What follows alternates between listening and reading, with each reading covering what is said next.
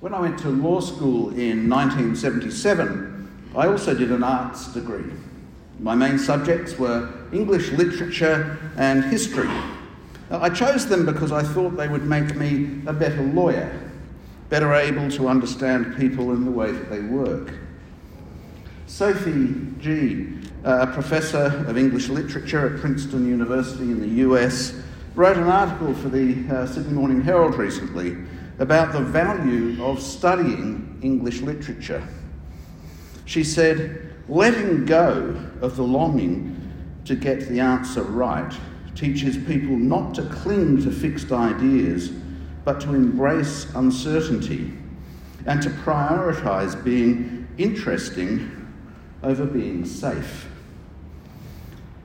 But learning how to be wrong is an acquired skill." I'm going to say that again, because that's the guts of this. Learning how to be wrong is an acquired skill.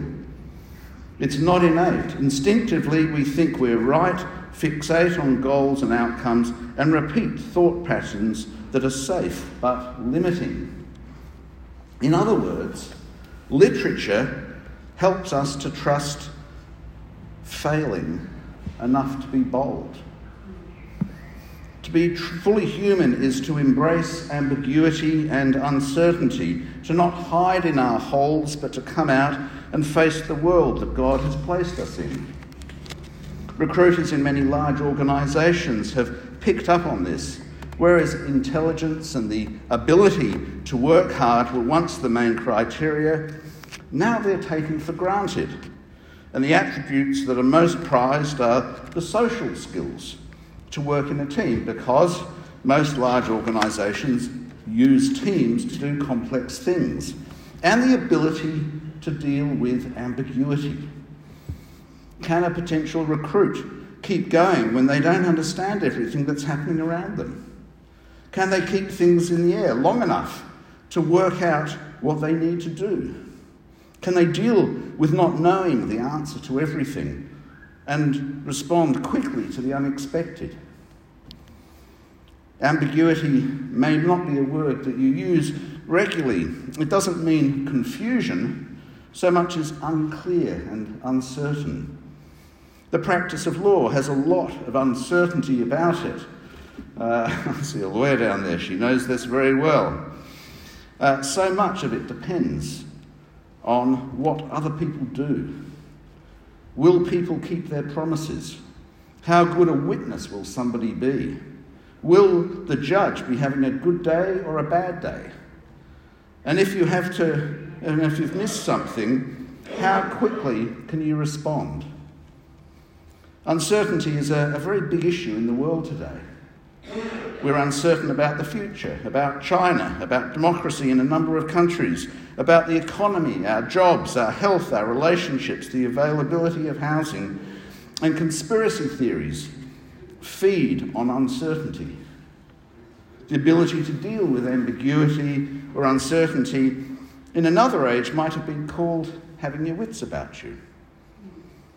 And in biblical terms, I think it is caught up in being able to act wisely, to make the right or best choices, whatever is happening. And my purpose today is to show how God's word in the Bible and trust in God help us deal with the ambiguity or uncertainty of life. We're better placed than most others because of how God helps us. We learn not to hide in tightly enclosed communities, but to be Jesus people in the world, to trust Jesus and our faith in him so that we do not need to be so dogmatic as to be stupid, to live with the tension between two things which are hard for us to reconcile, to live and have faith and to live out our faith without knowing the answers to every question or even if we're asking the right questions.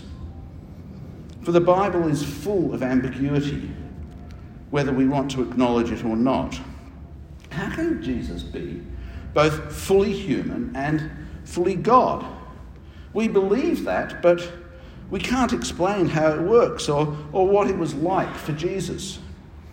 When did Jesus first know, in his earthly life, that he was God, or would have to die for the sins of the world. As we read the Gospels, we just have to hold both truths in our hands and work with them as best we can. Jesus is fully God and he's fully human. We see it in some places, but we don't know how it works all the time. And then there is the Trinity. God is Father, Son, and Holy Spirit, all at the same time. How can three distinct persons be one God? How can one God be found in three persons? No one can give a complete answer, but we all believe it. We've just said it in our creed. We hold in the one hand that God is one, and in the other that God is three. And we get on with life. There is a tension we've learned to live with, because we read our Bibles and know that God helps us, even if we don't understand everything fully. Another ambiguity: how can God be both eternal and an active agent in time? Many theologians have speculated about this, but we haven't got any final answers. We believe that God has no beginning and end. He alone is uncreated. He made time and is the master of it. He is all-knowing, all-powerful, all-loving, and all-good. But how can he know everything and yet still care about what we do from moment to moment? He does, and I'm really glad he does. But how do we explain it?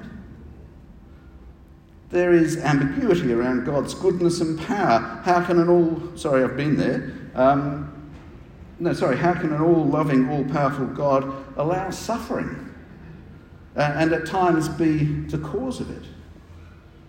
We have to balance the justice he brings to Israel and to Israel's neighbours with the harm involved in dispensing that justice. And why do some people suffer more than others? Why do some good people suffer so much more than people who don't seem to us to be too good? At various times over the last 5 years, I've grappled with that issue with you, and I know that despite God's love and mercy, all of us will get sick and die, whatever we pray. And each day we have to live with that ambiguity.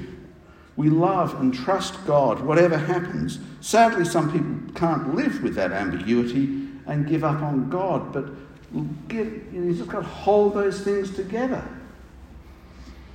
Our faith is a journey of ups and downs as we live with these ambiguities, and sometimes the uncertainty taking over from our trust and hope, and at other times our trust seems to just conquer all. Fortunately, our salvation does not turn on how well we handle the ambiguities of faith. God knows we will have ups and downs. His Son sweated blood in the Garden of Gethsemane as he questioned if dying for the sins of the world was the only way that those sins could be dealt with. As we saw in our second reading, God assured us that he will hold on to us and never let us go, however fragile our faith may be. This ability that God gives us, that he builds into us by faith, also helps us deal with other ambiguities in our modern lives. I'll mention one, but you might think of many others. The one I have in mind is the experience of transgenderism. We know from Genesis 1 that God made humans male and female. I think we can cut the original authors of Genesis some slack in not mentioning intersex people, though they equally bear the image of God. Human knowledge of chromosomes has only been around for 100 years or so. I think we should see that language in the Bible of male and female is referring to biological sex, as it quickly is linked to procreation. Go forth and multiply. I mention this subject because I'm interested in how our experience of ambiguity, dealing with things we don't understand, helps us deal with the ambiguities around transgenderism. As we know, some people do not think and feel that their bodies and their biology fit with their sense of self. I'm not going to get into the contested areas of medical and psychological classification and treatment of gender dysphoria. I've read a fair bit, in part because some of my close relatives are living with these issues. But I'm a long way from being an expert. However, it seems to me that we should hold lightly in two hands two apparently incompatible things. In one hand, we hold that God made each of us male and female, and in the other, that some people's lived experience does not fit with that. And the only way they can be themselves is to live as they feel is right. And the same goes with non-binary and various other understandings and experiences of gender and sexuality. We must welcome and love all people, but drop neither hand. I cannot say that God did not make us male and female, but I can say I'm not going to tell anyone how they should live with their understanding of their gender. I think the Bible has conditioned us to deal with ambiguity. In our first reading we hear, there is a time to be born and a time to die, a time to plant and a time to uproot, a time to kill and a time to heal, a time to tear down and a time to build, a time to weep and a time to laugh and a time to give up. But which is it?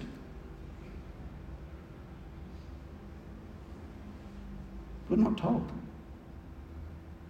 You've got to work that out for yourself. In this moment, should I laugh or cry? Should I keep going or stop? How long do I have to keep going in a particular direction before I go, no, I've had enough, I'm off? There are ambiguities in the teaching of Jesus. In his Sermon on the Mount, Jesus says to the gathered crowd, do not resist an evil person. If anyone slaps you on the right cheek, turn to them the other cheek. Wonderful. But I don't think any of us would think, and certainly none of us should think, that that applies to domestic violence or bullying in the workplace. So, where to draw the line?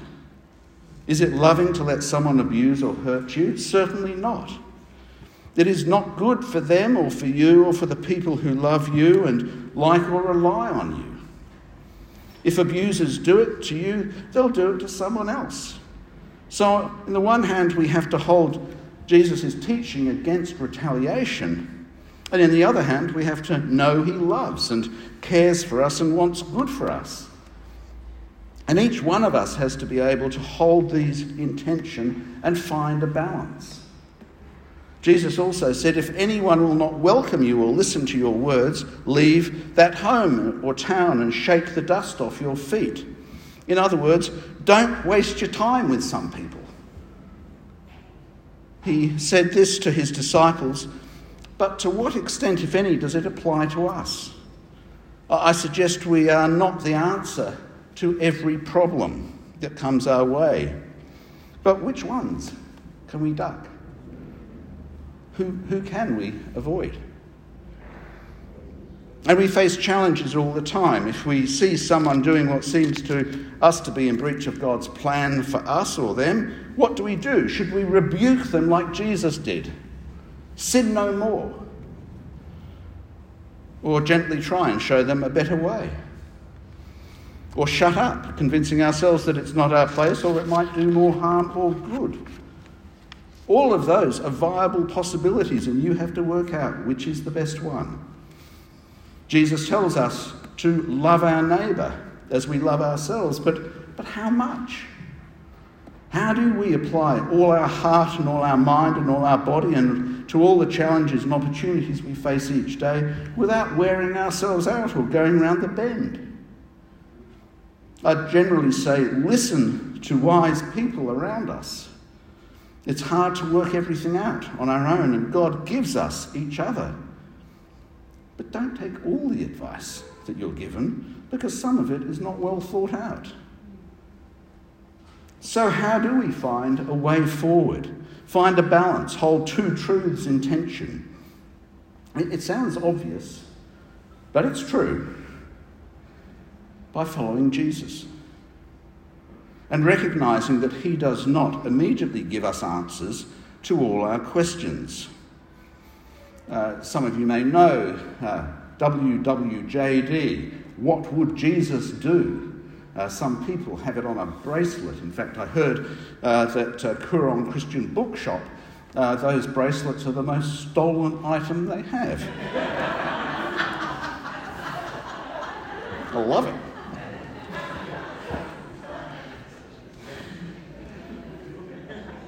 But a really good answer to that question, what would Jesus do, is, I don't know. But I will think and pray about it. It took the early church 300 years to work out the dual nature of Jesus and the doctrine of the Trinity.